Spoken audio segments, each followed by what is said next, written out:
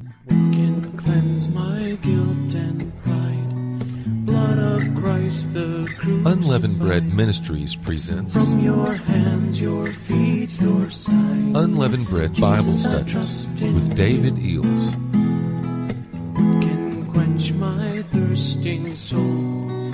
Pure as water, make me whole. Let your streams of mercy flow. Oh, Jesus, I trust in you. Greetings, saints. Many blessings to you. Thank you for joining us today for the Unleavened Bread Bible Study. Thank you, Father, for enlightening us concerning the days to come and concerning what's happening now as deceptions from demonic activity. We thank you so much, Father, in Jesus' name. Amen. Well, we're going to call this New Age and Alien Deceptions number 2. And I'm going to start with the revelation given to Philippe Besnard, or excerpts from it. I've known Philippe for some years, but when I first met him, he was coming out of 30 years of the New Age movement, and as such, he knew a lot about it. He called this spiritual warfare, revelation of a New Age deception. And he also said North America was the birthplace of the modern New Age movement. Amen. The North American continent is the birthplace of the modern New Age movement, and when I immigrated to Canada from France, I felt in awe of what I saw as the vibrant, quote, new spirituality, unquote, of this wild land. In comparison, I thought France and old Europe were still living in the Middle Ages. France is now catching up with the New Age, but for many years has been very slow to emerge. And as part of my new identity, adapting to a new culture and learning English, I became a true product of the New Age. I was eager to embrace the lifestyle and social and spiritual trends of my adoptive country. For 30 years, I had earnestly followed New Age teaching, traveled to workshops, conferences, seminars, training sessions, and festivals, met many of its teachers, and was personally taught by some of them. I had received countless readings from channelers, psychics, astrologers, palm readers, and tarot card readers. I received spiritual healings from healers of all faiths and denominations, and even so-called DNA activation from a spiritual scientist. But the Bible says in Leviticus 19:31, "Give no regard to mediums and familiar spirits. Do not seek after them to be defiled by them. I am the Lord your God." Amen. I had embraced the mystic path and the contemplative lifestyle. I practiced yoga and meditation for many years, sat in darshan to receive the blessings of gurus, and participated in satsang, chanting the names of Hindu deities and Buddhist mantras. I facilitated devotional evenings with my guitar, chanting Sanskrit mantras, the music of which I had composed. I traveled to India twice and other countries in the Far East seeking, quote, truth and wisdom, enlightenment, and good karma, unquote. I have been in the company of and received teachings from a number of swamis, gurus, yogis, lamas, and so-called enlightened Western spiritual teachers. As a nature lover, I had worshipped nature, called the earth Gaia, followed and believed in various native teachings and shamanism. My space at home was cluttered with New Age paraphernalia on the walls, tables, and corners. In the garden, I had crystals, posters, images, and statues of Buddha and Hindu deities. The New Age is a melting pot made of practically every religious and occult philosophy found in the world.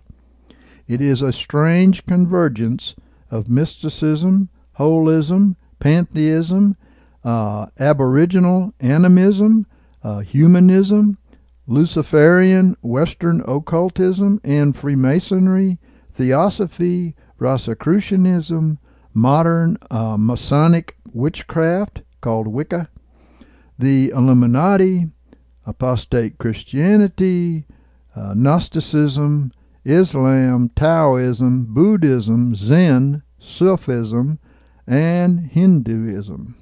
Wow. The New Age is a broad movement characterized by alternative approaches to traditional Western culture, with an interest in Druidism, shamanism, neo-paganism, voodoo, exploration of human sexuality, environmentalism, modern-day occultism, worship of Mother Earth, psychic healing, and extraterrestrial phenomena. Oh yes, those aliens. Most of the ancient origin of the New Age is to be found in classical Hinduism, Buddhism, and pagan Babylonian religions. So despite the name New Age, we are dealing with here a very ancient system. Paganism is a people or a community observing polytheistic religion, which is the worship of many gods, as opposed to monotheism, the worship of one almighty God, the creator of all that is. A pagan is also called an irreligious heathen, Gentile, or hedonistic person. The Great New Age plan is dedicated to the unification of all races, religions, and creeds. This plan is claiming to establish a new order of things. It is to make all things new, a new nation, a new race, a new civilization, and a new non-sectarian one-world religion that has already been recognized by the United Nations. This New Age globalism movement advocates a one-world government, a one-world religion, and let me add that we've never been any closer to it than right now, even with the new beast that's conquering the old beast. We've never been closer. And a one-world economy, and this would mean the destruction of the sovereignty of nations and religions. Yep, they don't want separate nations, they want one nation, right? Just a division of continental divisions, right? New Age teachers are using standard texts of Eastern religions such as the Hindu Bhagavad Gita and the Tibetan Book of the Dead, as well as writings of Jewish mysticism called Kabbalah, and those Gnostic scriptures often called the Apocrypha. Over the years, I became more and more confused in studying such new revelations as the Urantia, a book, the Keys of Enoch, Academy for Future Science, okay, A Course in Miracles, Elizabeth Clare Prophet of the Church Universal and Triumphant, okay. And so here's a note I would like to share with you. In the midst of all this, General Flynn, in September of 2021, offered a prayer at a large church gathering of Trump-worshipping patriotic Christians that originated from Elizabeth Clare Prophet invoking the sevenfold rays and the archangels. Rick Wiles has denounced Michael Flynn because he delivered a New Age prayer, almost word for word by Elizabeth Clare Prophet, a New Age theosophist and Christian Science advocate. A pastor at Pastor Hank Kunneman's Christian conference. Can you believe it? Last week had everyone in the congregation repeat the invocation after him. Okay. Well, Rick said, my advice to you is to separate from General Michael Flynn. In this prayer, Michael Flynn invokes the sevenfold rays and the archangels in your name and the name of your legions to help guide humanity, ascended masters, by the way, and protect us against the enemy and further the purpose of their agenda. Who is God? And to whom is he praying? The sevenfold rays and the archangels is based in New Age theosophy developed by Helena Blavatsky. By the way, you cannot achieve the rank of a military general without being initiated. The White Dragons who support the alliance behind the scenes believe that the Abrahamic God is Satan. At 11:53. What's behind General Flynn and the White Hats alliance? Here is an informative link. I'll leave that here for you.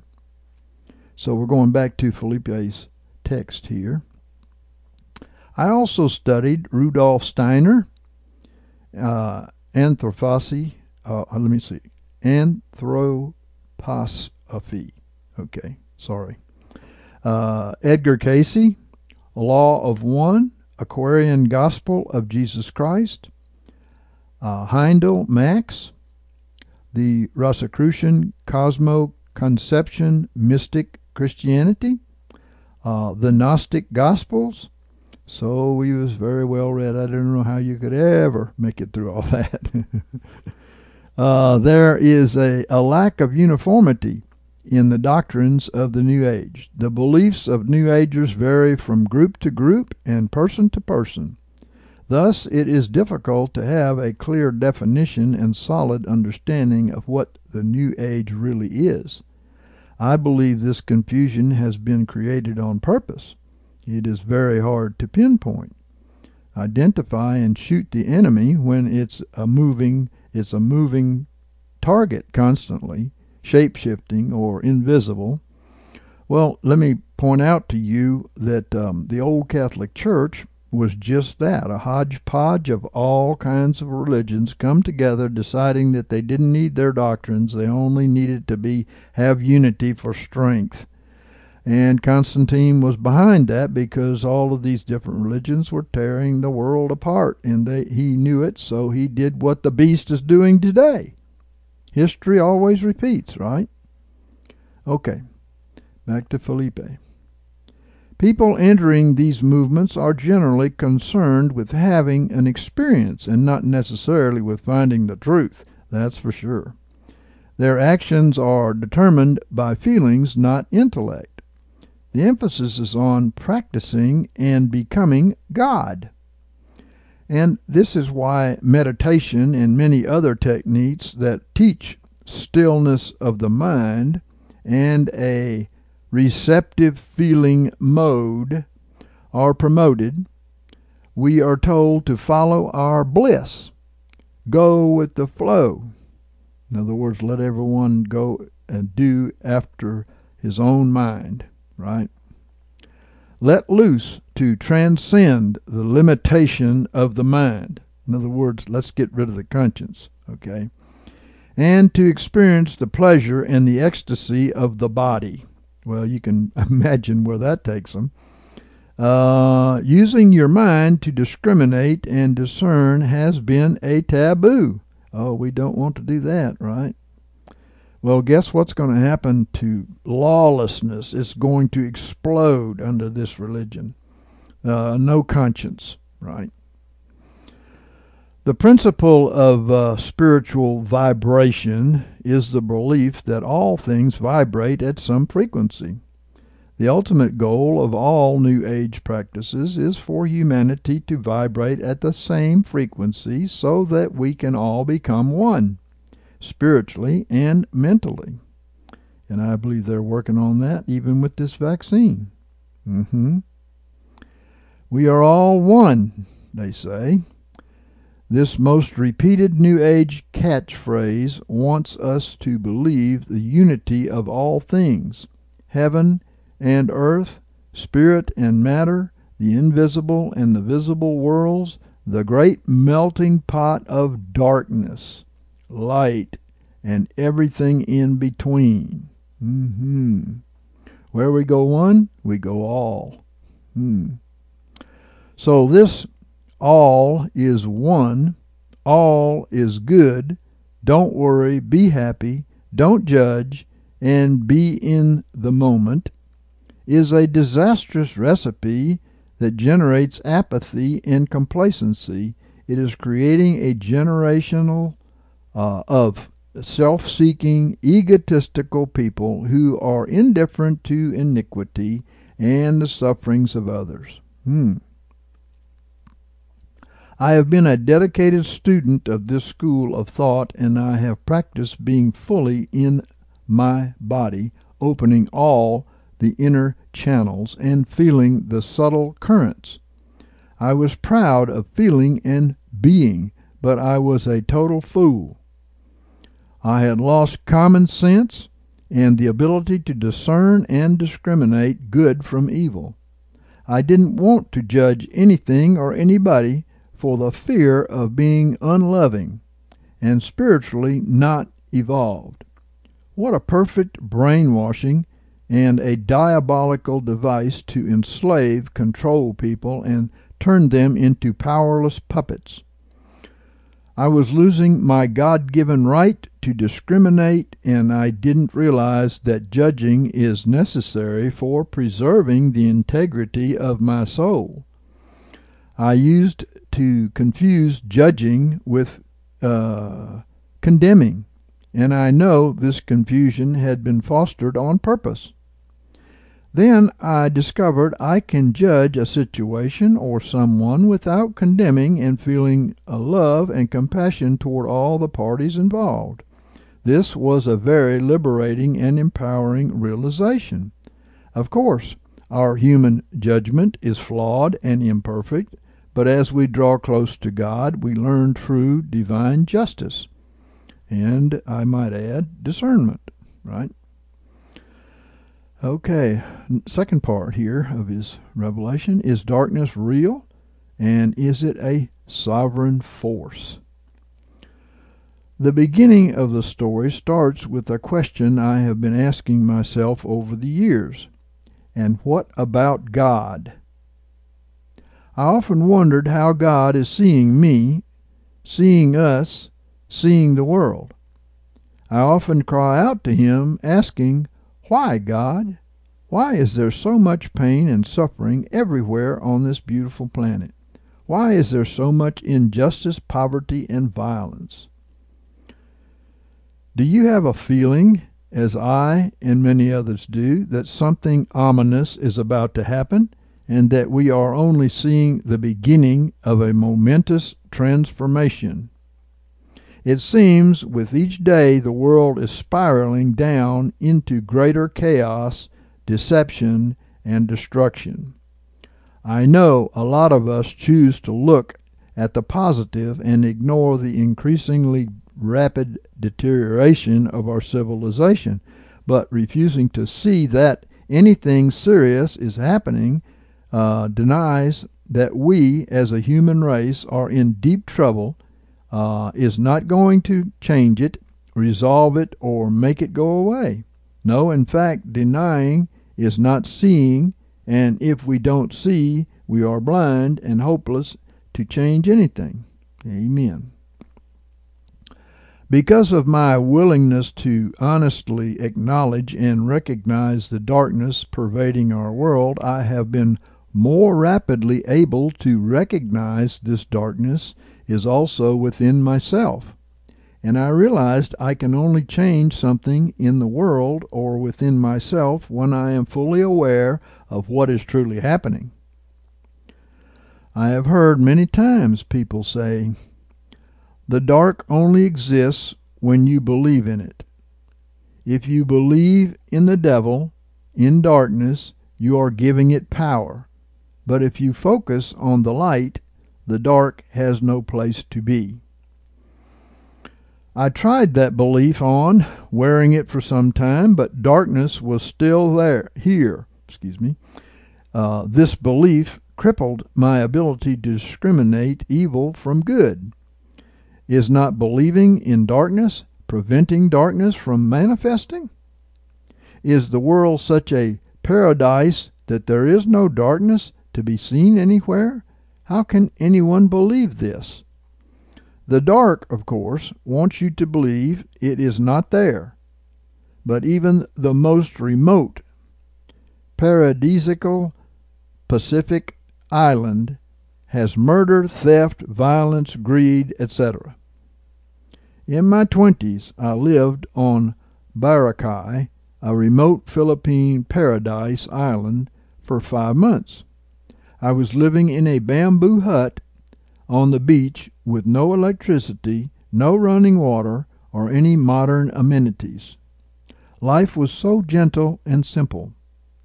I felt surely I had found the Garden of Eden. And one morning I heard that a man had been murdered the previous night. There had been some drinking, and a knife fight broke out. I was deeply shaken to the core, as was most of the tiny population of the island. My innocent naivety that the world is a safe place was completely shattered. In that one moment, I became aware of the pervading presence of the dark. The light is such a broad, impersonal concept when it is not mentioned as an attribute of God.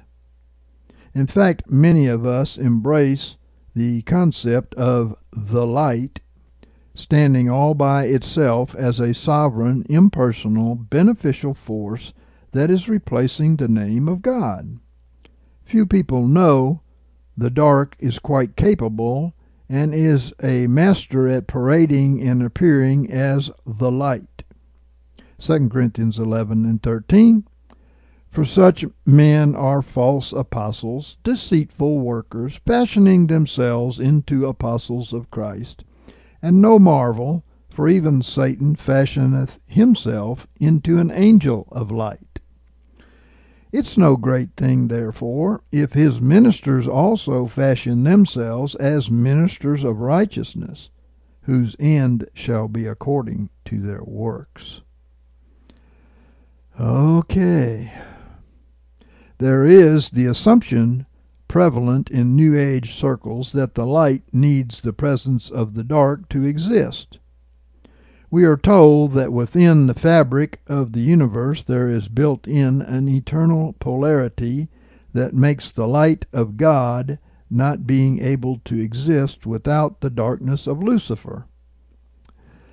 This is a clever but absurd concept, invented, of course, by the dark to deceive people into accepting Lucifer as a legitimate, purposeful, and even beneficial force. The great paradox is this, that Lucifer is indeed purposeful, not as an independent sovereign entity, but as a force that God uses for his own plan. Amen. The dark was created and is allowed to exist by God for his sovereign purpose, and actually needs God's approval and permission to continue to exist. Such like the book of Job shows very clearly. On the other hand, God obviously exists outside of this fallen, polarized world and has no need whatever of anything or anybody outside of himself. There is no darkness in the kingdom of God, not even anything that remotely resembles darkness. 1 John 1:5 says this, "And this is the message which we have received from him, and announce unto you, that God is light, and in him is no darkness at all." All right. If there is no darkness in the kingdom of God, then surely this planet, which has been corrupted with darkness since the beginning of time, is not the kingdom of God. Jesus confirmed that fact by saying, "My kingdom is not of this world." John 18:36. Of course, this doesn't mean God is not present or is removed from his creation, but I wonder why God allows darkness to be here. Please be patient with me as I attempt to offer my understanding based on the fruit of my life experiences and the teachings found in the Bible. Okay, the New Age movement. For over 30 years I had been searching for God and the truth while being completely lost in the great deception of the New Age. I was immersed in New Age thinking, was an intimate part of its movement, and worked to promote its philosophy and belief system. I was brainwashed to blindly accept and embrace New Age occult knowledge, and I was convinced my life of service and my spiritual studies were the highest expression of my love for God. I was sincere, as most New Agers are, but I was also completely deceived and clueless. My study and knowledge of esoteric and ancient mysteries gave me a sense of belonging to the highest evolved portion of humanity. Although I have always managed to retain some humility in my being through a natural devotion to the Lord, I still had a typical New Age persona, a spiritual vanity, that vague illusion of having achieved a higher consciousness. So they can really look down their nose at you pretty bad. That's been my experience with them if you espouse true Christianity. Okay, going on. This was constantly reinforced by countless readings, which I had received over the years from psychics, clairvoyants, mediums, and channelers. I was repeatedly told how great, spiritual, and amazing I was, and how I'd come here on earth from the higher angelic realms to save lost mankind. I was a walking earth angel with a mission. Of course, I knew everybody else was more or less told the same story, so I took all of it with a grain of salt, as I was aware of the deception of ego flattering, and I was hoping somehow I was special in the eyes of God. Little by little over the last few years, I came to realize, through the grace of God's revelation, that many distorted truths and the outright evilness of the New Age teachings. But because of my passionate nature, I had delved into this New Age pool deeply and had many close encounters with renowned teachers and spiritual centers across North America. This first-hand practical knowledge and in-depth study has given me a unique perspective to share with you, the discovery of a very shocking and disturbing truth.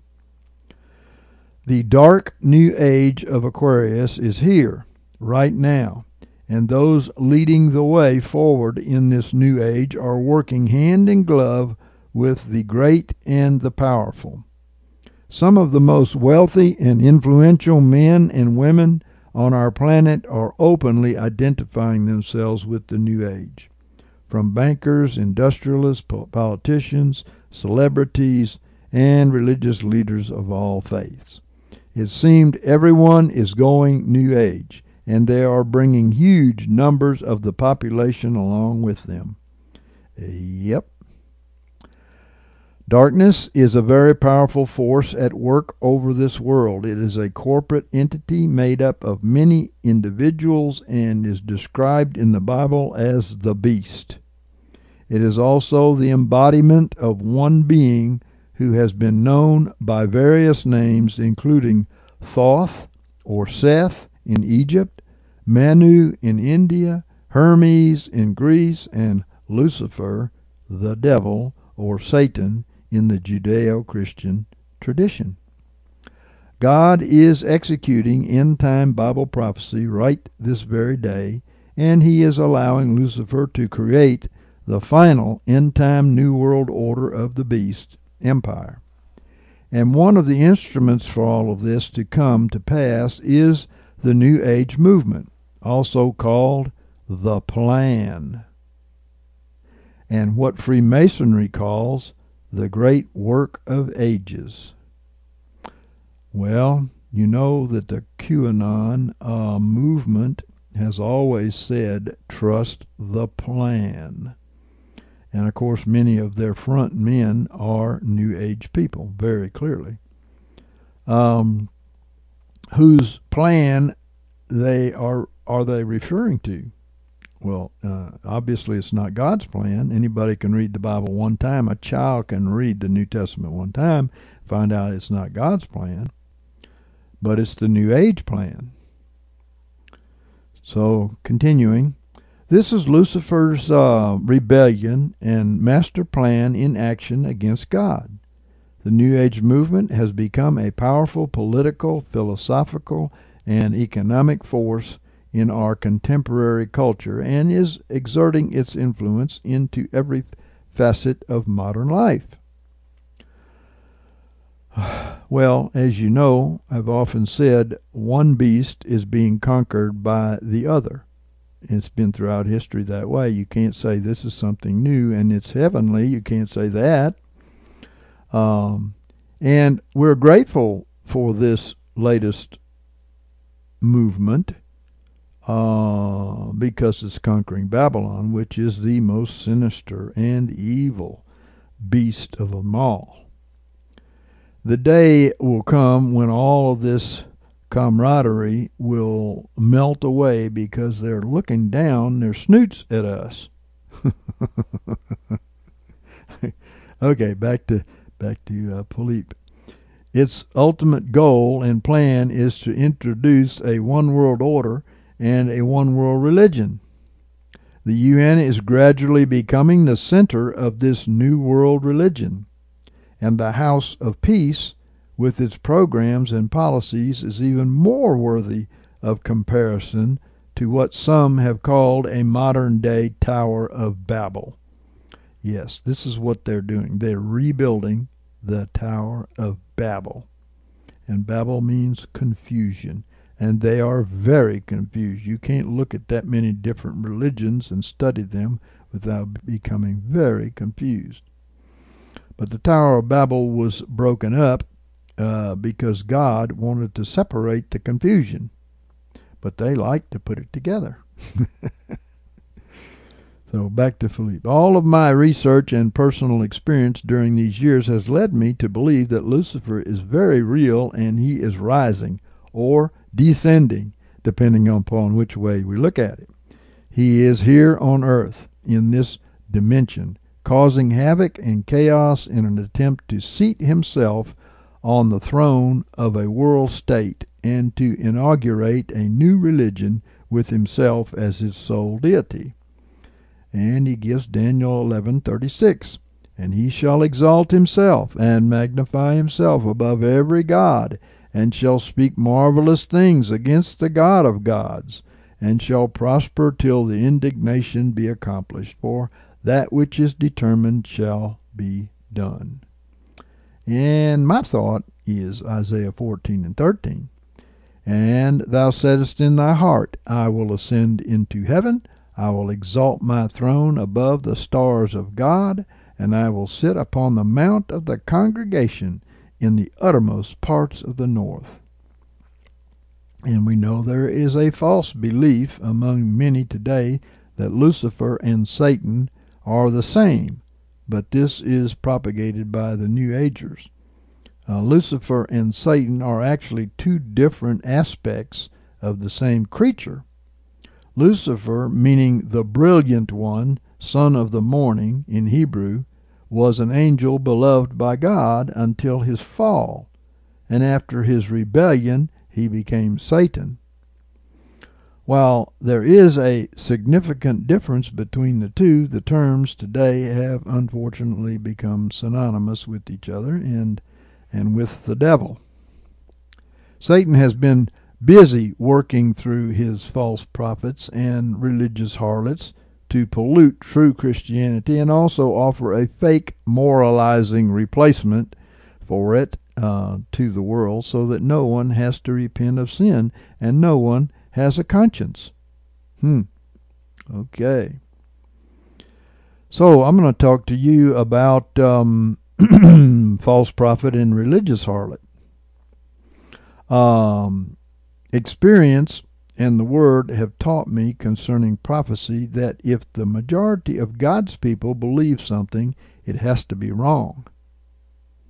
God hides his truths in dreams or visions that are parables, so that the false prophets and the carnal Christians cannot understand them, as in Matthew 13:10-13. But privately he explains them to his disciples. He hides truths from the wise and understanding of this apostate religious system and reveals them to babes, according to Jesus in Luke chapter 10 and verse 21. He reveals his hidden truths to those who are faithful. Revelation 2:17. To him that overcometh, to him will I give of the hidden manna. Manna, of course, is what they needed in the wilderness to have life, right? John's revelation was given to him as a parable from Jesus. If it was literal, the false prophets would know what's going to happen, and that's contrary to Jesus' own words. When the disciples were young and under the law, they did not recognize the false prophets that ruled them. As a matter of fact, they respected them. And so it is today. And I want to share with those of you who have eyes and ears who the false prophet is and what is his work. The false prophet is a corporate body of religious leaders that to the trained eye resemble those of Jesus' day. Since Jesus' day is a type of the coming man-child reformer in our day, we know that there are going to be false prophets, plural. False prophets, plural. In all of the New Testament writings outside of the book of the Revelation, which we know is a parable, we are warned that false prophets, plural, would come. In Revelation, false prophet, singular, is used, but it's an allegory or a parable to hide the corporate body, just like a lot of other corporate bodies in the book of Revelation, right? Like the woman, the bride, the beast, etc. These are all corporate bodies. Since Jesus, Peter, and John said that in the end time many false prophets shall arise, then the false prophet in Revelation is a symbol of a corporate body, like the rest of the characters there, like the woman, the harlot, the beast, etc., are corporate bodies. It's the only way that all of the verses concerning false prophets can be right. And they all have to be right, or it's not the Bible. Matthew 7:15, beware of false prophets who come to you in sheep's clothing, but inwardly are ravening wolves. This is what the New Age is all about. Matthew 24, and I'm going to read 11 and 24. And many false prophets, plural, shall arise and shall lead many astray. And 24. For there shall arise false Christs and false prophets, so as to lead astray, if possible, even the elect. So you see, they are plural. They are a corporate body. And that's what Revelation is pointing out. A worldwide happening, Revelation is. People are looking, oh, this happens over there, this happens over there. No, all of this is happening all over the world. Well, they come to you with moralizing like the New Age, but they can't live it at all because they don't know the gospel that saves from sin, and nothing is sin to them. They have no conscience.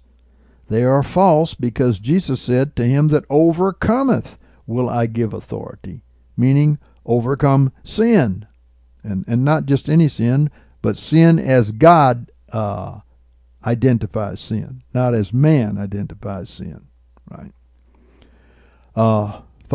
Back to our Revelation here, false prophets fit the type and shadow of history according to Jesus.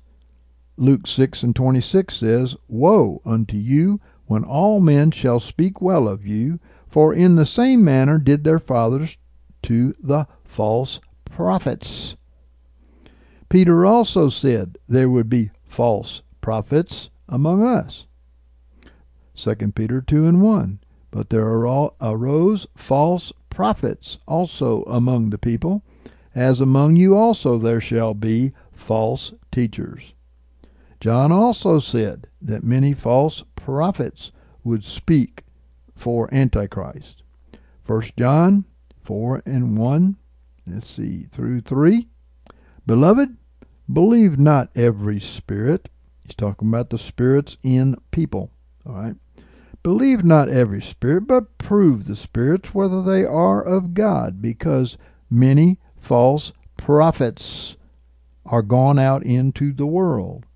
And every spirit that confesseth not Jesus is not of God, and this is the spirit of the Antichrist. Well, notice that every spirit in this text is the Antichrist. He also is a corporate body, okay? He has a head, and it's not necessarily an individual head. And in Hidden Manna, I'll point that out to you very clearly. Okay? The New Age is one of these false prophets that confesses not Jesus as the only begotten Son of God and leader of His church.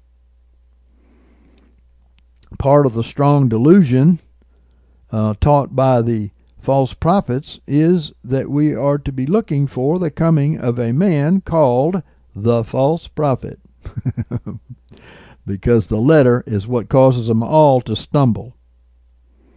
While the biblical corporate false prophet is here in the pulpits already. And, of course, he's hidden these things from the wise and prudent, but revealed it unto babes. 2 Corinthians 11:14. And no marvel, for even Satan fashions himself into an angel of light. You're seeing it in the New Age. And it is no great thing, therefore, if his ministers also fashion themselves as ministers of righteousness, whose end shall be according to their works. Now, since they don't have a conscience, you know what their works are, and they keep that hidden because they don't want to appear to be a sinner. You might say, David, aren't you sharing God's secrets with the false prophets? You don't have to worry about that. They're too proud and blind to admit that they have passed on the traditions of men. Most agree that the second beast in Revelation 13 is the false prophet. He's given authority by the first beast for the second stage of the last 3.5 years of the tribulation, Revelation 13:5. And he is identified as a beast because he is a corporate body, as is every other prophetic beast in the Scripture. And what did Ecclesiastes say about the beast? Every man is as a beast. Whoa, they are? Yes, a beast. Revelation 13:11. And I saw another beast coming up out of the earth, And he had 2 horns like unto a lamb, and he spake as a dragon. So faking out being a lamb while they're actually part of the dragon. And he exercises all the authority of the first beast in his sight, and he maketh the earth and them that dwell therein to worship the first beast, whose death stroke was healed. Now, I'm grateful for this new beast that's coming to take down the old beast, because it really had done a lot of damage. But let me tell you, it's still just the new beast. And they have this false prophet that's pointing the way to this new beast. Okay. Ultimately, this is not going to, well, I shouldn't say that. I was going to say it's not going to end good. Well, it's not going to end good for the beast and the people who worship it, but it's going to end good for God's people, even if they go to their cross. Okay.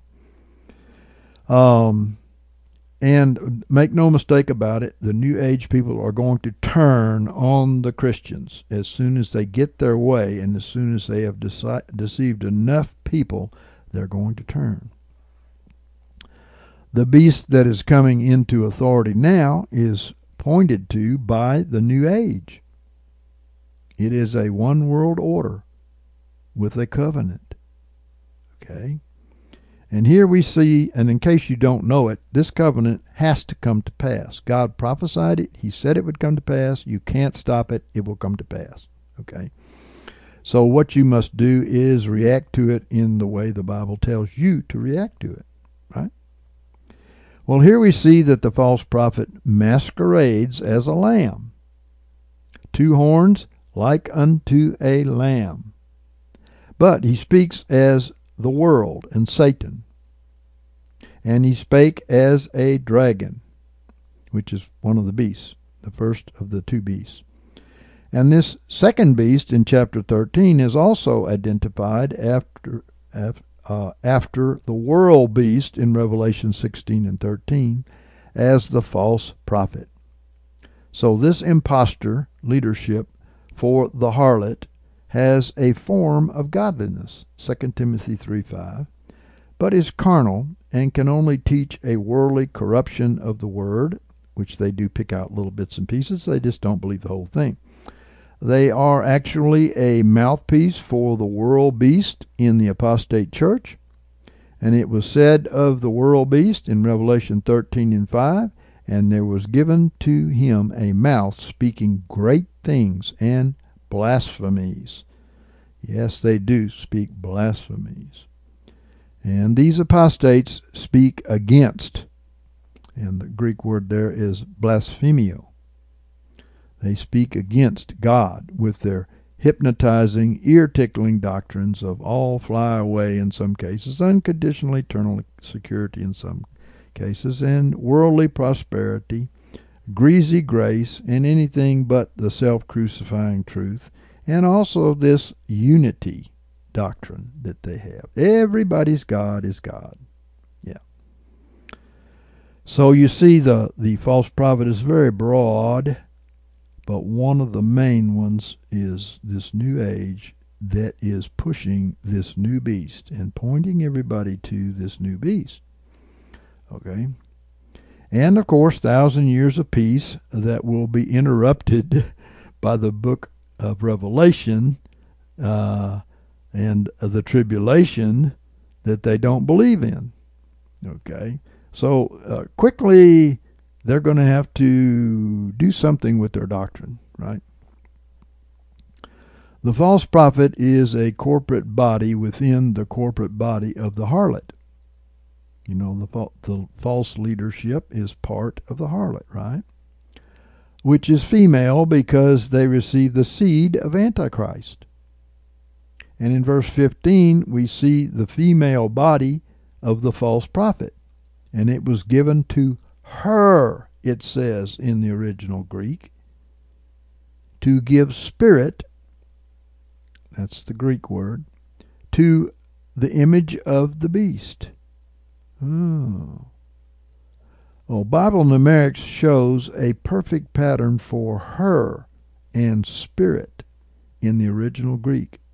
and in the most accurate New Testament, the Numeric English New Testament by Ivan Panin. There is no pattern in it for he or it in this text. I'll read it to you again. And it was given to her to give spirit to the image of the beast. In Greek, breath and spirit are the same. Numeric shows beyond a shadow of a doubt which words are correct here. And in the rest of the text, this false prophet is identified as male by the same numeric pattern. And why is that? Because they sow the seed in the woman church, apostate church, which is the harlot. They sow the seed. So you can see there is a way in which they are both. That kind of fits with the world too, doesn't it? A translator would have had to respect the word enough to ignore his own reasoning to simply translate what was there. And most are not willing to go out on a limb and look foolish when they do not see the reason. A male who is also seen as female is clear proof that God is not speaking of an individual here, but a corporate body of people. In parallel, we are the male body of Christ, made up in his image, 2 Corinthians 3:18, but we are female in another type, Ephesians 5:22-25, being married and submitted to him to receive only his seed, which is his word. You see and understand that? So let's see this corporate false prophet in his relationship to the harlot in another parable. We know Ahab represents the 10-horned beast who was being ridden by Jezebel, 1 Kings 18. The 10 horns being those seven northern individuals whose families made up Israel. Okay? Exactly as the harlot rode the beast in Revelation 17 and 13, Ahab was riding that beast. They ruled over the apostate 10 tribes, who were also those who worshiped the image of the beast, the golden calf. As the corporate mother of the harlot sects of Christianity, she leads them into the great tribulation and death unless they repent. Revelation 2 and 20. Jezebel there teacheth and seduceth my servants to commit fornication, that is, with the world beast, by receiving their seed instead of the seed of God, which was the word of God. Okay. Verse 21, and I gave her time that she should repent, and she willeth not to repent of her fornication. Behold, I cast her into a bed, and them that commit adultery with her into great tribulation, except they repent of her works. How do they get there? They lost their conscience. Yeah. And I will kill her children with death, and all the churches shall know that I am he that searcheth the reins and the hearts, and I will give unto each one of you according to your works. Well, like the harlot, Jezebel was guilty of the blood of the prophets and of the saints. 1 Kings 18:4, 2 Kings 9 and 7, Revelation 18 and 24. And in Revelation 17 and 16, when the beast is through using the harlot, he devours her, and so it was with Jezebel, who was devoured by the dogs.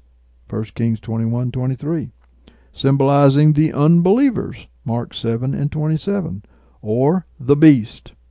The beast is all lost mankind. And truly, it has a head, but it is a beast, and the body of that beast is all lost mankind. The true ministers of God are fed at the church's table. 1 Corinthians 9, 13 through 14. And the false prophets are fed from the harlot's table. 1 Kings 18 and 19. The prophets of Baal 450, and the prophets of the Asherah 400, that eat at Jezebel's table. The two categories of false prophets represent the two horns of the false prophet in Revelation 13:11. So find out who Baal and Asherah represent in modern times, and you will know who the corporate false prophet is. These two have their roots at the Tower of Babel and were originally Nimrod and his wife Semiramis in Genesis 10:8-10. They created the original harlot religion that spawned all of the rest of them. They are a type of the great corporate mother of harlots of all of history, Revelation 17:5. And upon her forehead a name written, Mystery Babylon the Great, the mother of the harlots. Notice, the mother of the harlots. Those denominations that came out of her, they are the harlots, and of the abominations of the earth. When Nimrod died and Semiramis, later called Asherah, became pregnant, she claimed that Nimrod had become the sun god, later called Baal, who then, by virgin birth, was reborn as her son Tammuz, a very evil type of the Son of God. So these original Babylonians worshipped the false father, son, and virgin about 2,300 years before the true virgin birth. Semiramis probably knew of the prophecy in Genesis 3:15 concerning the virgin birth seed of the woman, and if she didn't, the devil did. Okay?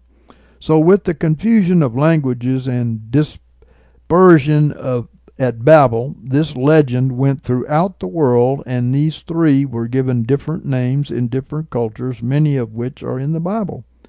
The golden calf in Egypt was a symbol of the father, Baal, in the son. And remember, Pharaoh's title meant Great Temple of the Sun God.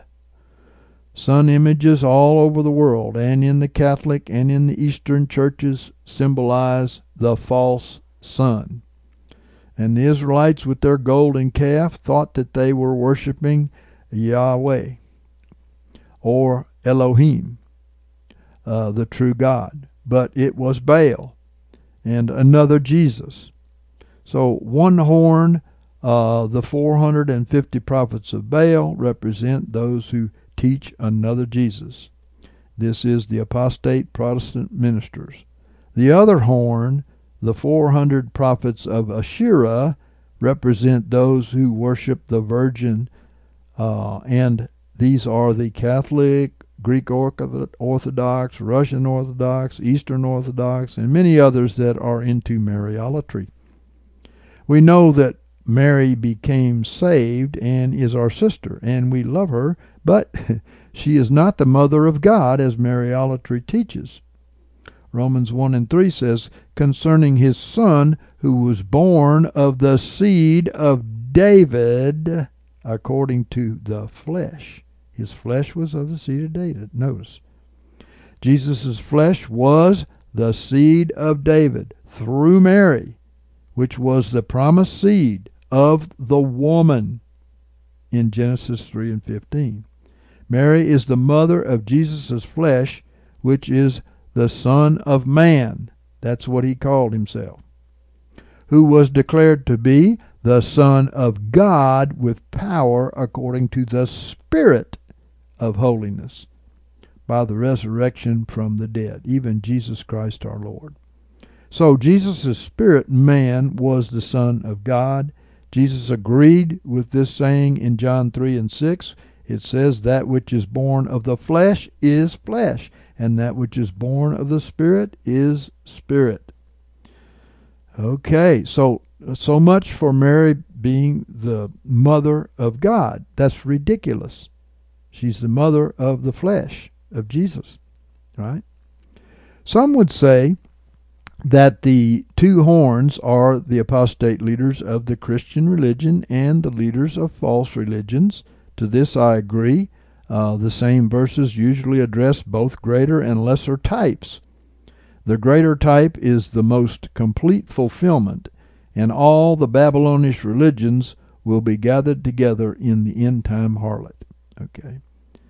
Let me say the false prophets and the religious harlots spread from the confusion at Babel throughout the world, and now the Unitarian New Age is seeking to bring Babel back together in a new Catholic, which means universal, religion that doesn't rebuke their own sins, much less the sins of others.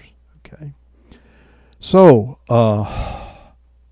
well, I said a lot, and I hope you can take it to heart. I hope you will maybe even read the text again. I mean, I know there's a lot more than I put in the text usually when I speak these things, but to read the text again, you will slow down and meditate on what I'm saying, and you'll see the wisdom that the Lord has given there.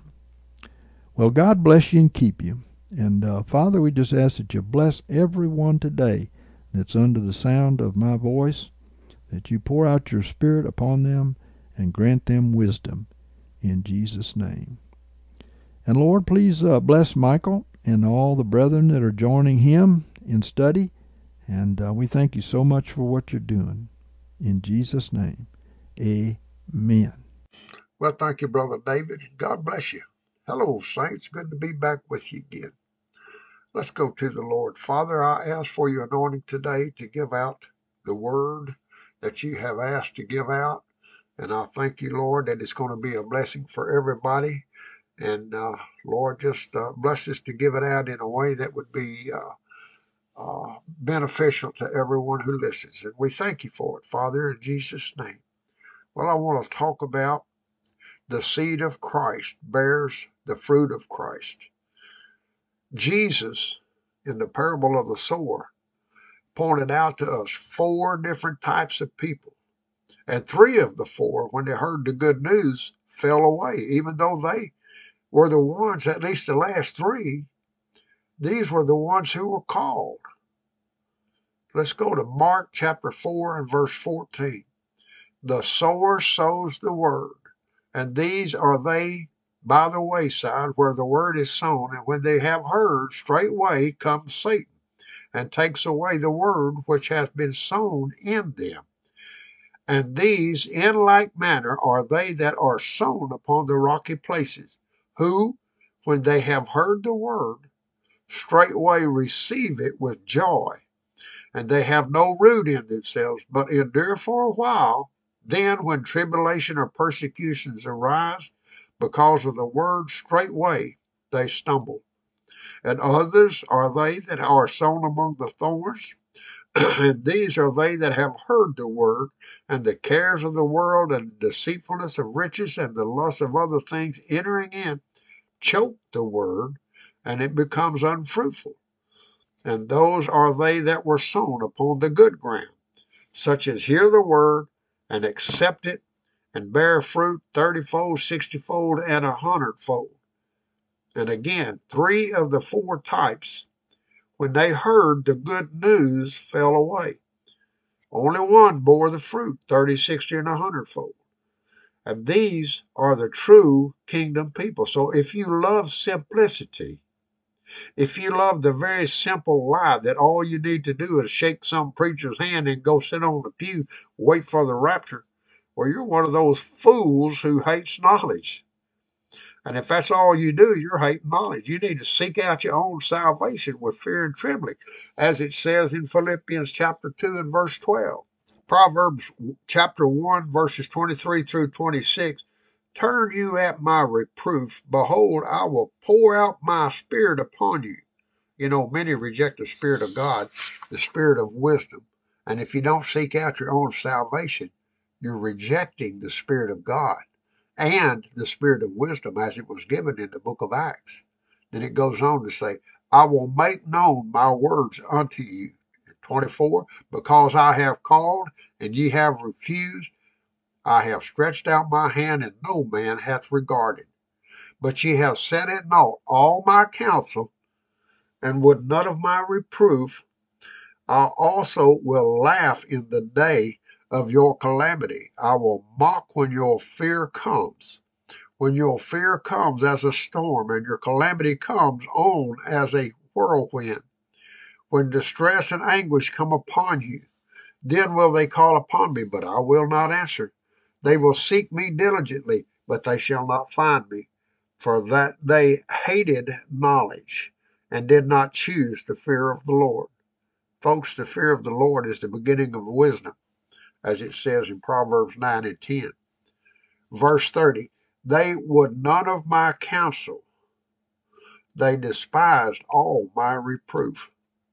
You know, it's a lot simpler to let a preacher who's walking in the flesh tell you how easy it is to be in the kingdom and that you really don't have to lose your life, as Jesus said, in order to gain your life.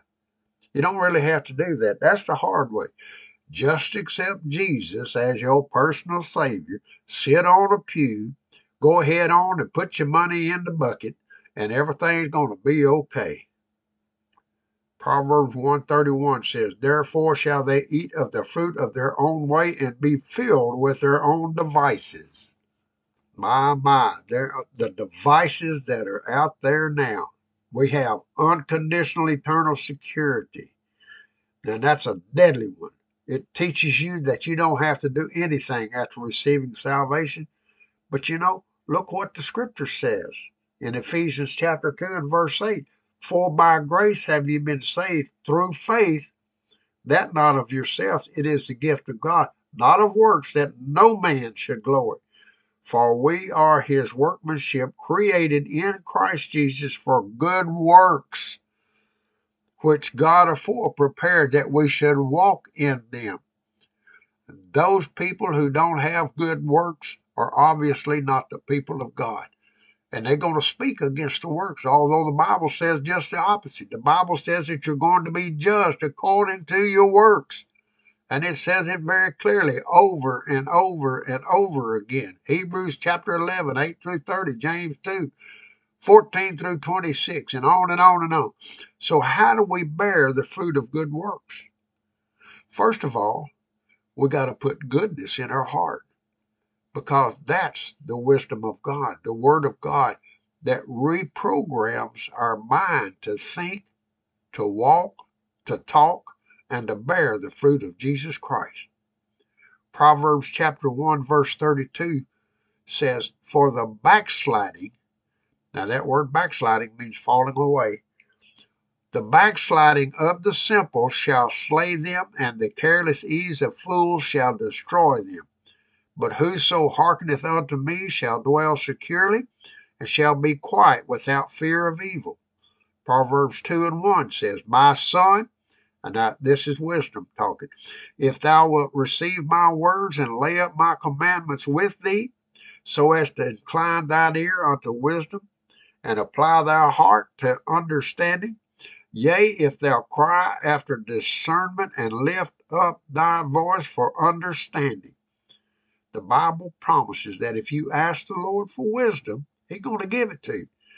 And if you ask him for understanding, he's going to give that to you. So don't be double-minded, but ask him and seek him, as it says in James chapter 1. Ask him even to put it in your heart to desire it, and he'll do it. Proverbs chapter 2 and verse 4 says, if thou seek her, if you seek wisdom, as silver, and search for her as for hidden treasures, then shalt thou understand the fear of the Lord.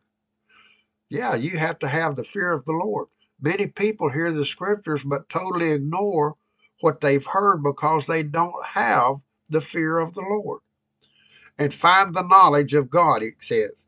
In verse 6, for the Lord gives wisdom.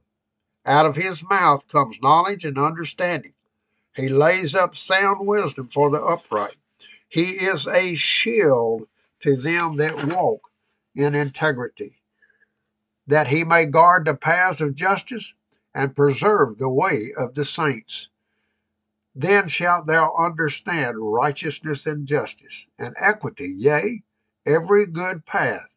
For wisdom shall enter into thy heart, and knowledge shall be pleasant unto thy soul.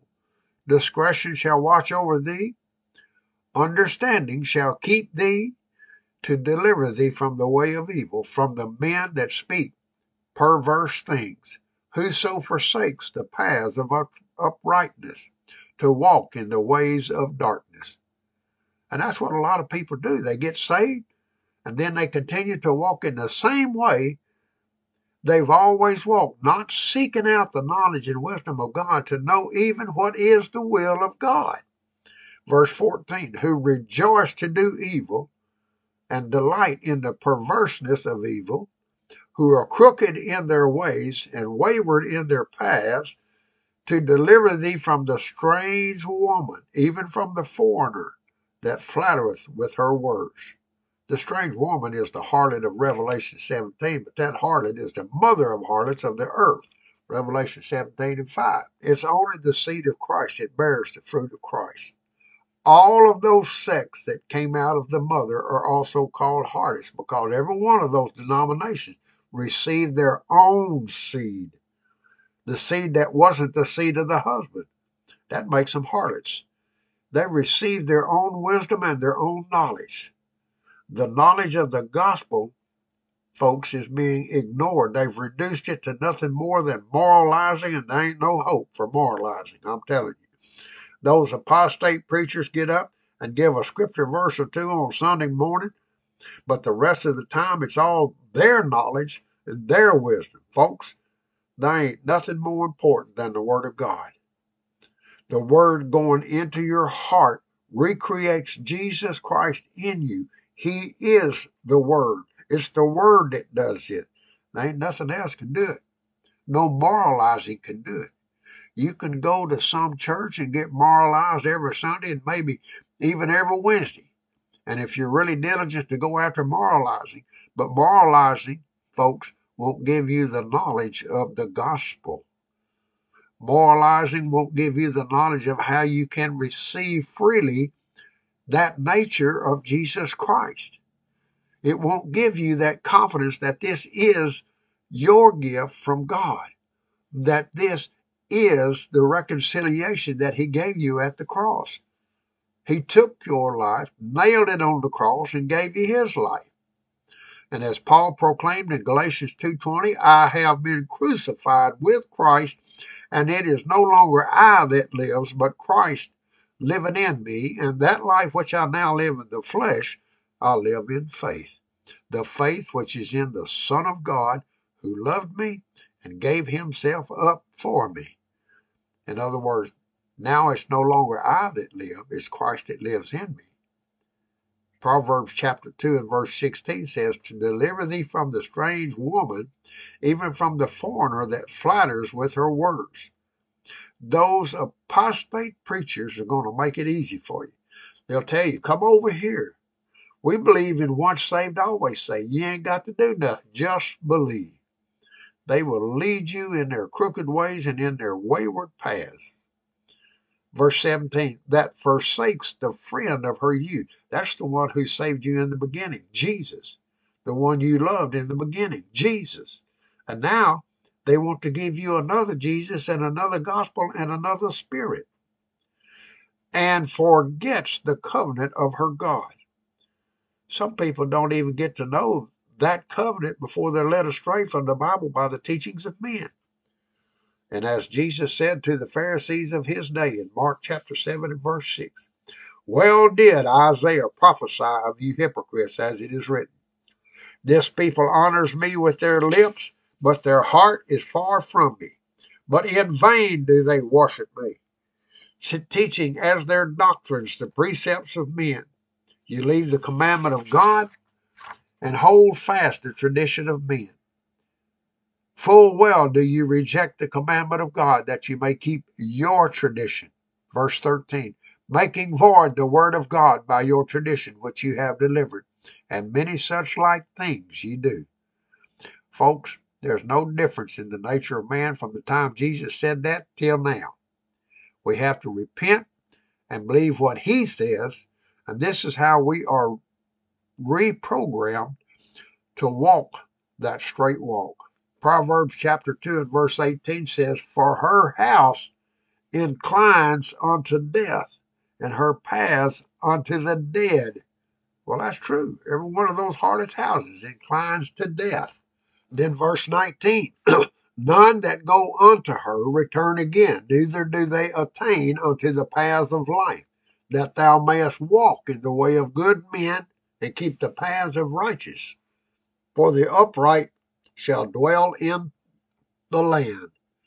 Now that's the land of God's people. That's the promised land. And each promise that we read in the Word will become ours if we are bold to stand on it. Deuteronomy chapter 11 and verse 24 says, every place whereon the sole of your foot shall tread shall be yours. God's saying here, every place you put your foot, I'm going to give it to you. God has given us this land that we walk in, which is this flesh that comes from the earth, in order for us to conquer it. And those tribes that originally inhabited the land, the Girgashites, Amorites, Canaanites, and all Amite boys, all represent the lust of the old man that had to be conquered in order to take that land for the spiritual man, Jesus Christ, who is what? Colossians 1:27, Christ in you, the hope of glory. He's growing in you like a little baby, and you have to feed him. Don't feed the flesh, feed him. Matthew chapter 12 and verse 46.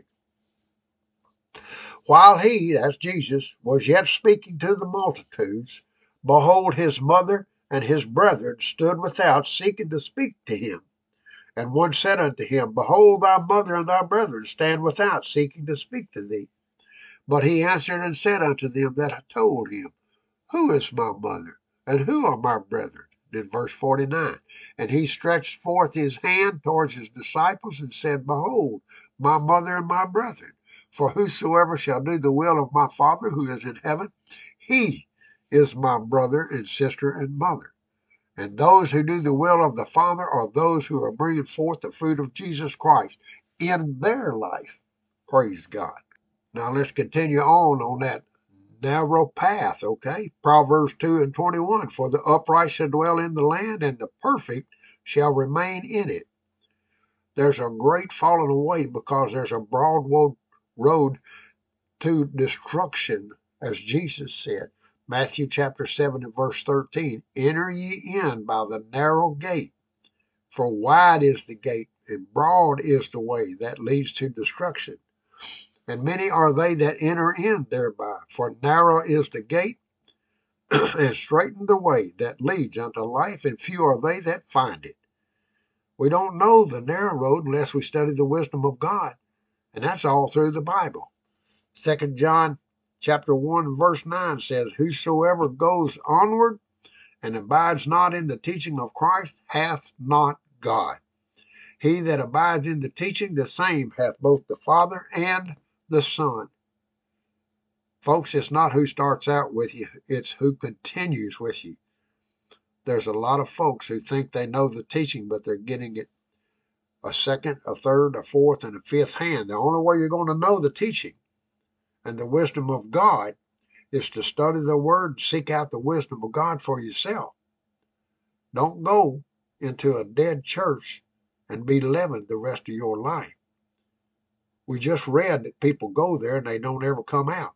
They're wasting their life and they never come to know the wisdom of God. Proverbs chapter 2 and verse 21, for the upright shall dwell in the land, and the perfect shall remain in it. And perfect is a word that also means mature, right? Those who came into the image of Christ are the mature ones. Verse 22, but the wicked shall be cut off from the land, and the treacherous shall be rooted out of it. That's still talking about the same people. The wicked are the treacherous. Matthew 22 and 14, for many are called, but few chosen. You see, the wicked, they'll start out with you, but they don't finish with you. 1 John chapter 2 and verse 19, they went out from us, but they were not of us. For if they had been of us, they would have continued with us. But they went out, that they might be made manifest, that they all are not of us. The wicked are going to be cut off from the land, and that's the land of promise. They're not going to know the promises. They'll not live by the promises. Paul exhorted God's people to not be sons of the handmaid, but be sons of the free woman. But because it's going to be proven that not everyone who is a son of Abraham is chosen. The word says many are called, but few are chosen. Galatians 4:22 says, for it is written that Abraham had two sons, one by the handmaid, one by the free woman. Howbeit the son by the handmaid is born after the flesh, but the son by the free woman is born through the promise. The promise is what begats you again unto Jesus Christ and everything that he is and all that he does and thinks. Glory to God. It's the promise that does that. And it's not being moralized. It's not joining a religion. Because the son of the free woman is born through the promises, born again in spirit, soul, and body. Abraham so badly wanted Ishmael to be chosen by God, and I too. We have wanted to be chosen, people to be chosen by God. And we've sown that seed into. And when the sons of the handmaid begin to fall away, we cry for them, but they are manifesting who they are. Galatians 4:24 says, which things contain an allegory. For these women are two covenants, one from Mount Sinai, bearing children unto bondage, which is Hagar. If you're born of Hagar, then you're in bondage. Even while you're in religion, you can be in bondage just as the Israelites were. They were in so much bondage that when Jesus came to bring them to the higher order, they couldn't come out of bondage. 25. Now this Hagar is Mount Sinai in Arabia. It was the Israelites who went to Mount Sinai. And so Paul is applying this to them because they were in bondage and they didn't even know it. And it goes on and says, and answer is to the Jerusalem that now is. That's the physical Jerusalem over there in the Middle East that's in bondage. For she is in bondage with her children. Verse 26, but the Jerusalem that is above is free, which is our mother. Praise God forevermore. We're being born from above, first spirit, then soul, and then body. The soul, of course, is the mind, the will, and the emotions. Your soul has to walk after the spirit to receive the nature of that spirit in order for you to bear his fruit in your soul. Romans 8:13 says, for if you live after the flesh, you must die. But if by the Spirit you put to death the deeds of the body, you shall live. For as many as are led by the Spirit of God, these are sons of God. And when you were first saved, you received a born-again spirit. But now you have to go on to bear fruit in your soul. Only if you bear the fruit, which is Christ-likeness, will you get that new body, the born-again body like his body. Now, those harlots' houses tell you to just step over the line, and that's all you need.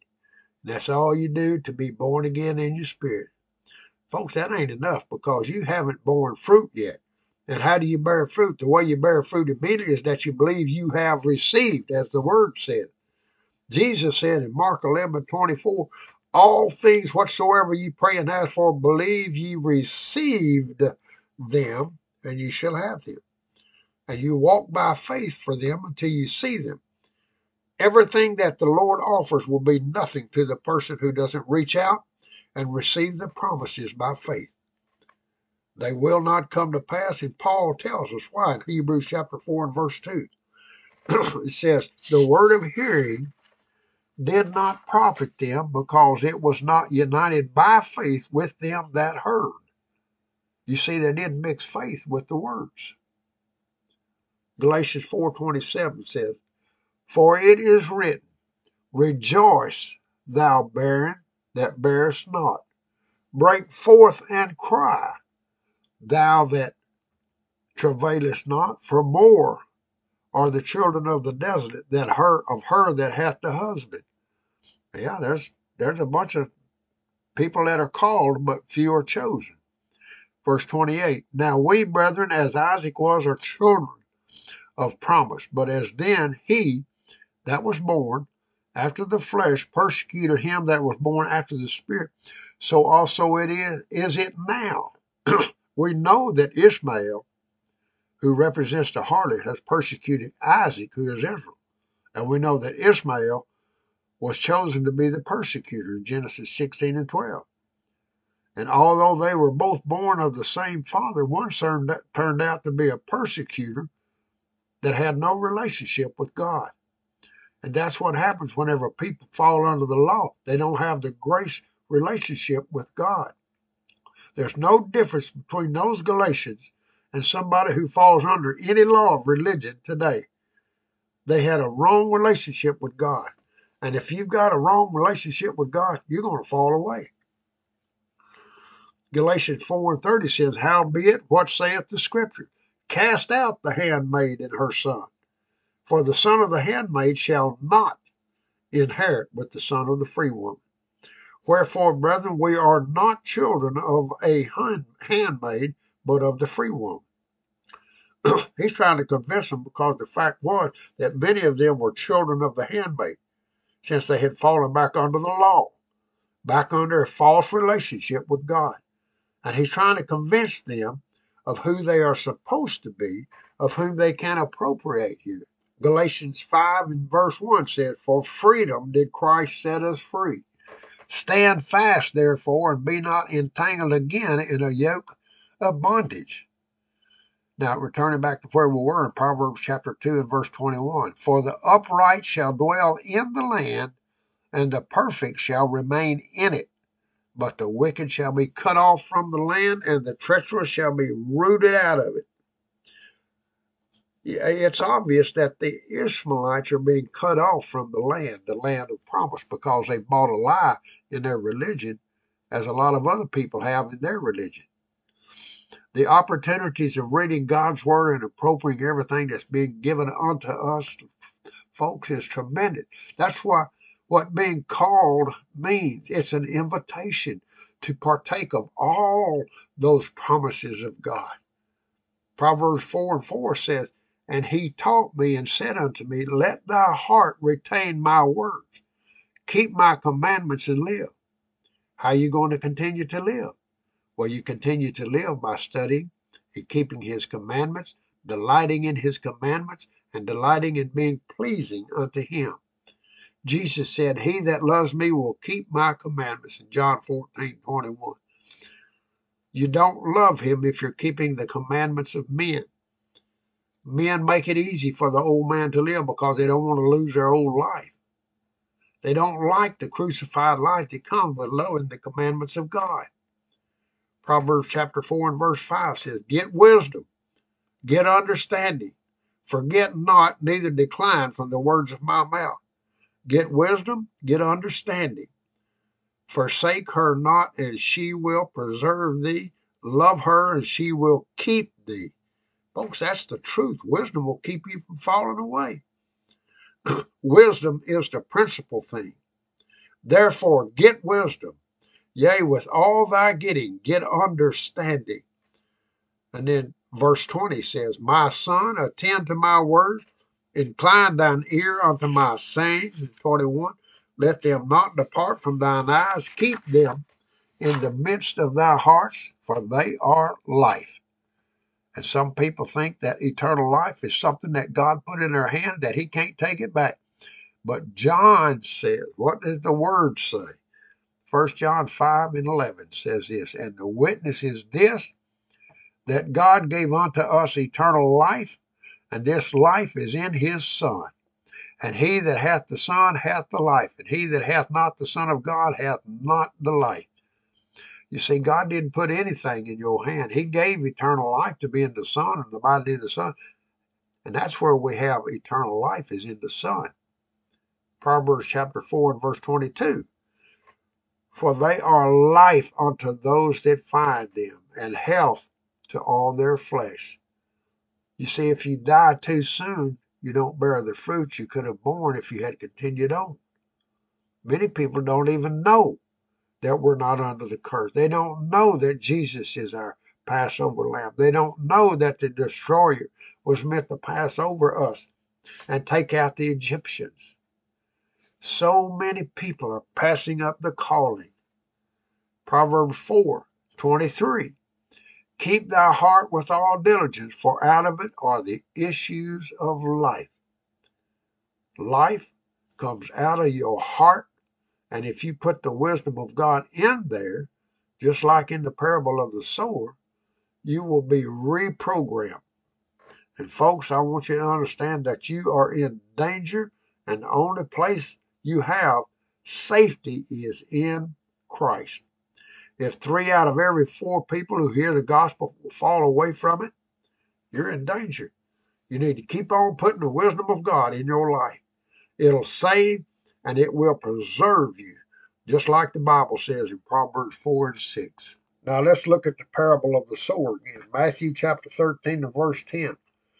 And the disciples came and said unto him, Why speakest thou unto them in parables? He was speaking, of course, to the Jews that had the covenant first. And Jesus said in Matthew 15:24, I was not sent but unto the lost sheep of the house of Israel. But you have to remember Ecclesiastes chapter 1 and verse 9. That which hath been is that which shall be, and that which hath been done is that which shall be done, and there is no new thing under the sun. So here again, a man-child is coming to the lost sheep of the house of Israel.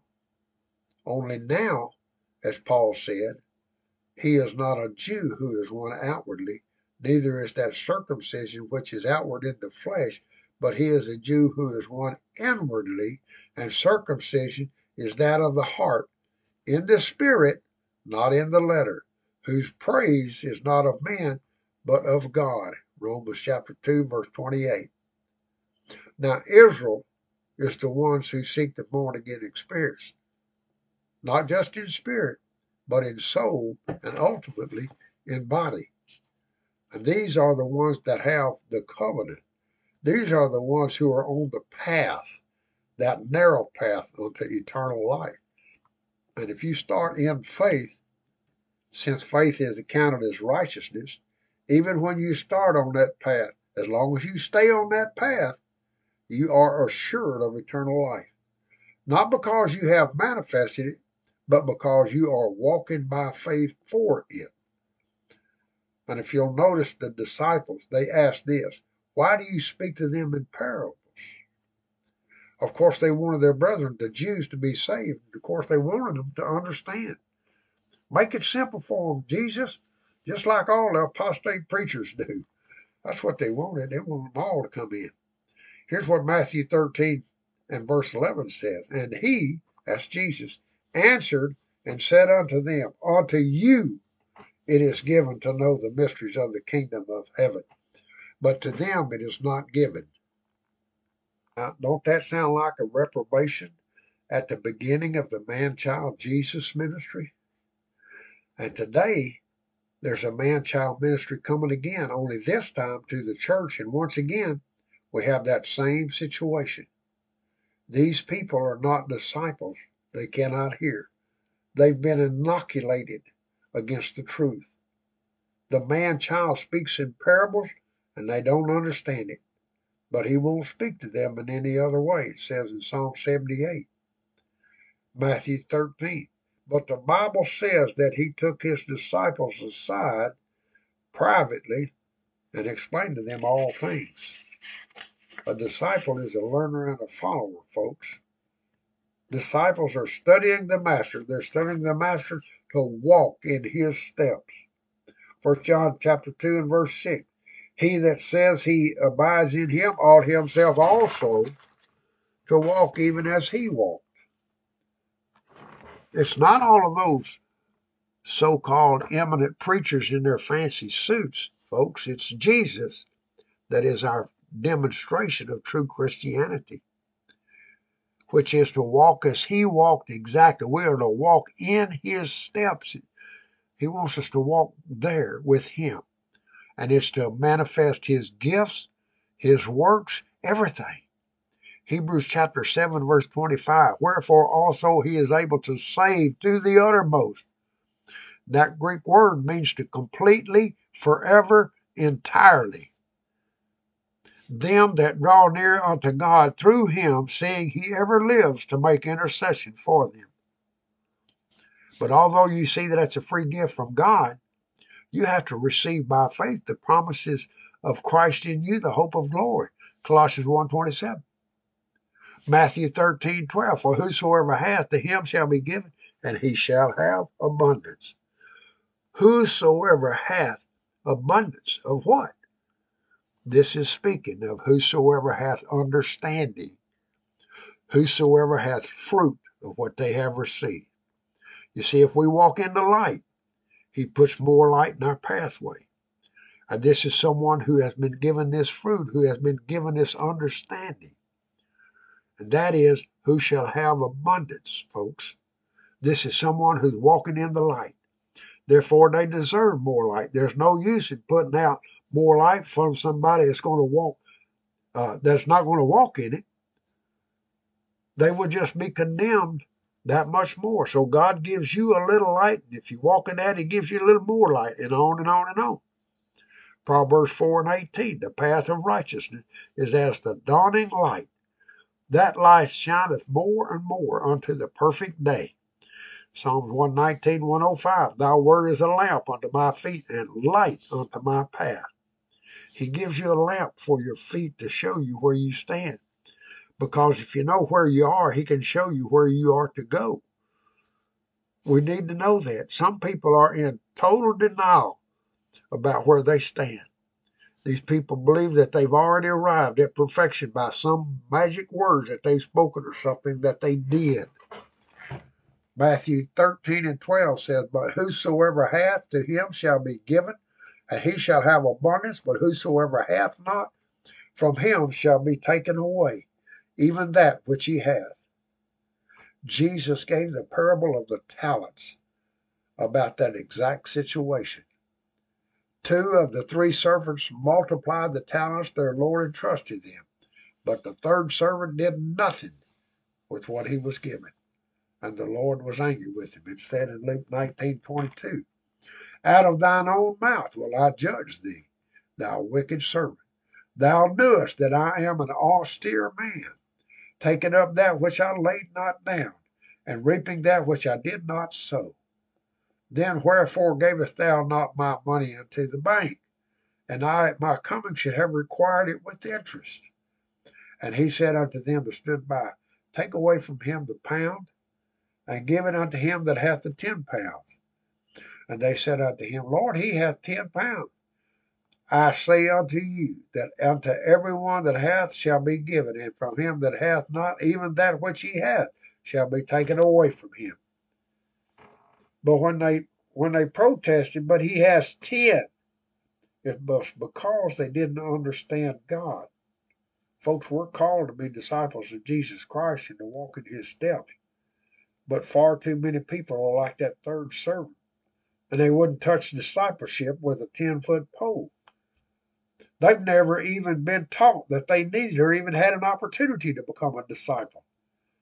And so because they bear no fruit and they haven't sought wisdom, even though God had borne with them up to that point, finally he reprobates them. Or in other words, even that which he has shall be taken away from him. Matthew 13:13 says this, therefore speak I to them in parables, because seeing they see not, and hearing they hear not, neither do they understand. They've got physical eyes to see, but they don't have spiritual eyes to see. How do you get spiritual eyes to see? Well, you have to know the one who wrote the book. That's how you get spiritual eyes to see, and that's how you get spiritual ears to hear. Because you'll hear only his voice, as Jesus said. John chapter 10, verse 27 says, my sheep hear my voice, and I know them, and they follow me. And it's too sad that many people like to leave out that last part. They follow me. Matthew 13:14, and unto them is fulfilled the prophecy of Isaiah, which says, by hearing ye shall hear, and shall in no wise understand. And seeing ye shall see, and shall in no wise perceive. Now we know what understanding is and what perceiving is. For this people's heart is waxed gross. He's talking about his people, the lost sheep of the house of Israel. And even today, there is the lost sheep of the house of the church because they've lost the path. They don't know the way, and they don't know that the end of that way is Christ in you, the hope of glory. They don't even know that the procession that leads up to that point is Christ increasingly growing in you like a baby in the womb. Matthew 12:48 says, "Who is my mother, and who are my brethren?" And he stretched forth his hand towards his disciples and said, "Behold, my mother and my brethren. For whosoever shall do the will of my Father who is in heaven, he is my brother and sister and mother." Matthew 13:15. For this people's heart is waxed gross, and their ears are dull of hearing. And their eyes they have closed, lest haply they should perceive with their eyes, and hear with their ears, and understand with their heart. Folks, they're afraid to know the truth. It would make them responsible to know the truth. It's a whole lot easier to just accept Jesus as your personal Savior, isn't it? Now, I'm not saying that can't be a beginning if there was a true repentance involved. But otherwise, all you're doing is filling a church pew, and your self-deception will be revealed down the road a bit. Matthew 13:15 said, "For this people's heart is waxed gross, and their ears are dull of hearing, and their eyes they have closed, lest haply they should perceive with their eyes, and hear with their ears, and understand with their heart, and should turn again, and I should heal them." Folks, God really wants to heal us. He wants to heal us spiritually, physically, and every other way. These are the benefits of the kingdom, and it's only for the called, the invited. 2 Timothy chapter 1 and verse 9 says, "Who saved us and called us with a holy calling, not according to our works, but according to his own purpose and grace, which was given us in Christ Jesus before times eternal." So when you get saved, you get invited. When you get saved in your spirit, you get a new spirit from God. And according to what the scripture says, you receive a born-again spirit. And now you are invited to partake of the benefits of the kingdom, because now you are a kingdom person. The world doesn't have this calling. This calling is not, "Hey, come to Jesus." No, it's who saved them and called them. You get saved, then you get this invitation to partake of the kingdom. In Israel, the Israelite had the benefits of the kingdom. The pagans didn't. Matthew 13:16 says, "But blessed are your eyes, for they see." Now, Jesus is talking to his disciples here. "And your ears, for they hear. For verily I say unto you that many prophets and righteous men desire to see the things which you see." That's why it's called the good news, folks. The Jews had to struggle to find out every jot and tittle of the law and keep them, or else they had to slay a lamb. Our lamb was slain.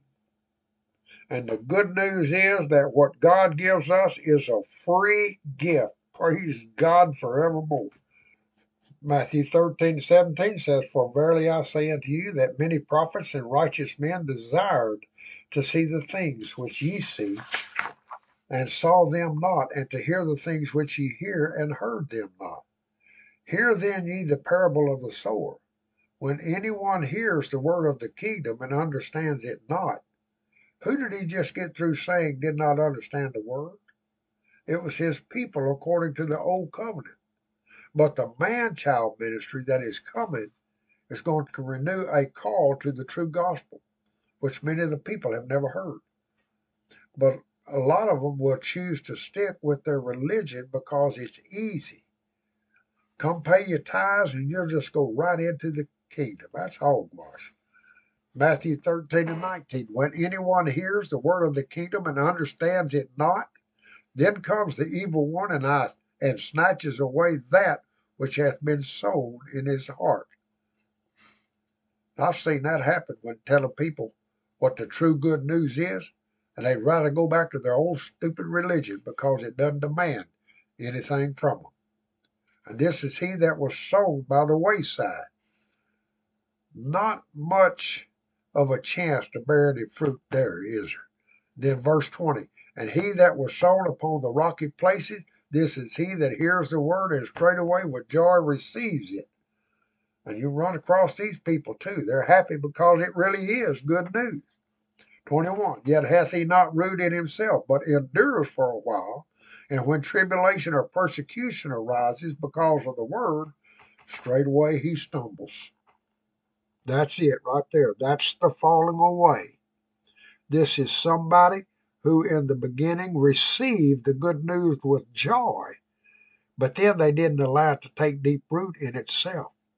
When a plant's root goes down into the dirt, it actually displaces the dirt, don't it? It takes the nutrients out of that dirt, uses it to grow into a great, nice, excellent plant. In 2 Corinthians chapter 4 and verse 16, it says, wherefore we faint not, but though our outward man, that outward man, folks, is just the dirt, is decaying, yet our inward man is renewed day by day. And if you don't give good root to the Word of God in your life, and by faith expect it to displace what your old life was, then you're not going to bear a decent looking plant. And you're certainly not going to bear fruit. You're going to stumble because you don't have enough root to keep you in the hard time and in the persecutions and in the tribulations. You'll fall away as an unbeliever because that wonderful life you've been told you're going to have by accepting Jesus as your personal Savior don't come. If all you do is accept Jesus as your personal Savior, then you're not giving up your life in order to receive your life. John 12 and 25 said. The dirt has to give up something in order for the plant to live. Otherwise, that plant jumps up quick, and even though it might look good, it dies just as quickly. Matthew 13 and 22, and he that was sown among the thorns, this is he that hears the word. Well, so he hears the word, he believes the word, and he accepts the word. He's not like those others in the very beginning who didn't have the ears to hear. And it goes on and says, and the care of the world and the deceitfulness of riches choke the word, and he becomes unfruitful. You know, compared to the rest of the world, most Americans are rich. And the riches of the world give people a great opportunity for sin. And if you have nothing and you have no hope of having anything, when Jesus is given to you, you're going to grab Jesus and the good news with joy. But it might just turn out to be a jailhouse religion, so to speak. Because as soon as convicts are free and have the opportunity to go back to their sins, a lot of them go back to doing what they did before. Their sins become more important to them than the wisdom they received when they were in jail. And no opportunity to sin is not a proof that you're an overcomer. The proof that you're an overcomer, folks, is that when you have the opportunity to sin, you choose God rather than sin. And by the way, if you read the letters to the churches, there are no promises to anyone who is not an overcomer. And so even if you received the good news with joy in the beginning, you could still become, as it says in Jude 1 and 12, twice dead, plucked up by the roots. Matthew 13 and 23. And he that was sown upon the good ground, this is he that hears the word and understands it, who verily bears fruit, and brings forth some 100-fold, some 60, and some 30. And these are the people who are good ground for the seed. They give place for the seed to put forth deep roots, and the heat of the sun, or in other words, persecution, doesn't bother it. They love this new life, and they bear fruit. You might believe it or not, but all four of these groups are in the church. And of course, they all believe that they're saved. Now, some of them are believing that they're saved for the wrong reason. Some of them are believing that they're saved for the right reason. But none of them are doing what they were put here to do. They're not overcoming. Listen, when you baptize somebody, always tell them, now when you go down in this water, you're becoming united with Christ in the likeness of his death, his burial, and his resurrection. And the thing you're buried in is the water of the Word. Romans 6, chapter 6 and verse 4 said, "We were buried therefore with him through baptism unto death, that like as Christ was raised from the dead through the glory of the Father, so we also might walk in newness of life. For if we have become united with him in the likeness of his death, we shall be also in the likeness of his resurrection, knowing this, that our old man was crucified with him, that the body of sin might be done away, that so we should no longer be in bondage to sin. For he that hath died is justified from sin." You go down in that water, and you're united with him in the likeness of his death. And you also become benefited by his resurrection. And then Paul goes on to tell us in Romans chapter 6 and verse 11, "Even so reckon ye also yourselves to be dead unto sin, but alive unto God in Christ Jesus." Folks, that's faith. You're not looking in the mirror and seeing yourself. You're looking in the mirror and seeing Jesus. 2 Corinthians 3 and 18, "But we all with unveiled face, beholding as in a mirror the glory of the Lord, are transformed into the same image from glory to glory, even as from the Lord the Spirit." Folks, that's the gospel. So keep your eyes on the gospel, the good news, the promise that begets you unto God. Keep your eyes on that and get your eyes off the things of the world and the distractions of the world and the persecutions of the world and the lures, deceitfulness of riches. Are you spending time with Jesus, or are you loving the world? And if you spend all your time with the world and you're distracted from the wisdom of God, you don't love him, and you won't last either, because you're not taking root. The Greek word for disciple is mathetes, and it means a learner, a pupil, a follower of Christ who learns the doctrines of Scripture and the lifestyle they require. You have to repent and believe and become a disciple of Jesus. And if you spend your time as a student of what he is and what he expects of us and what he has given us as a free gift from God, it's just awesome, folks, that lifestyle. Well, I'm out of town. God bless you. We'll see you again next week, God willing. For information, materials, and to contribute, go to unleavenedbreadministries.org. Can cleanse my guilt. Contributions only may be addressed to David Eels, Post Office Box 231616, Montgomery, Alabama 36123. Can quench my thirsting soul. Purest water make me whole.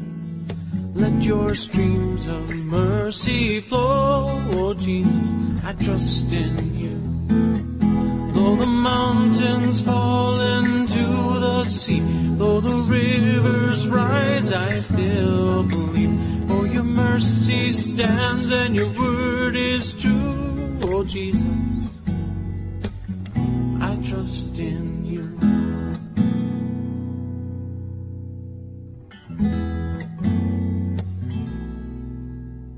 And when I face that darkest night, what will be my guiding light? The shining rays of red and white. Jesus, I trust in you. Oh, Sacred Heart, in you I find mercy seated for all time. I am yours and you are mine. Oh Jesus, I trust in you.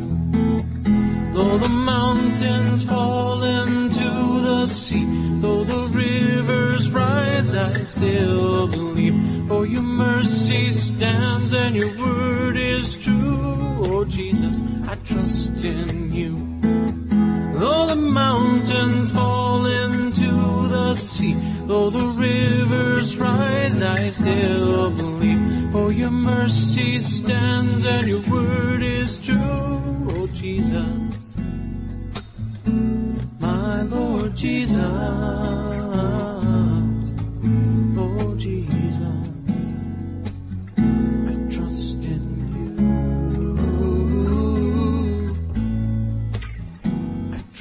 in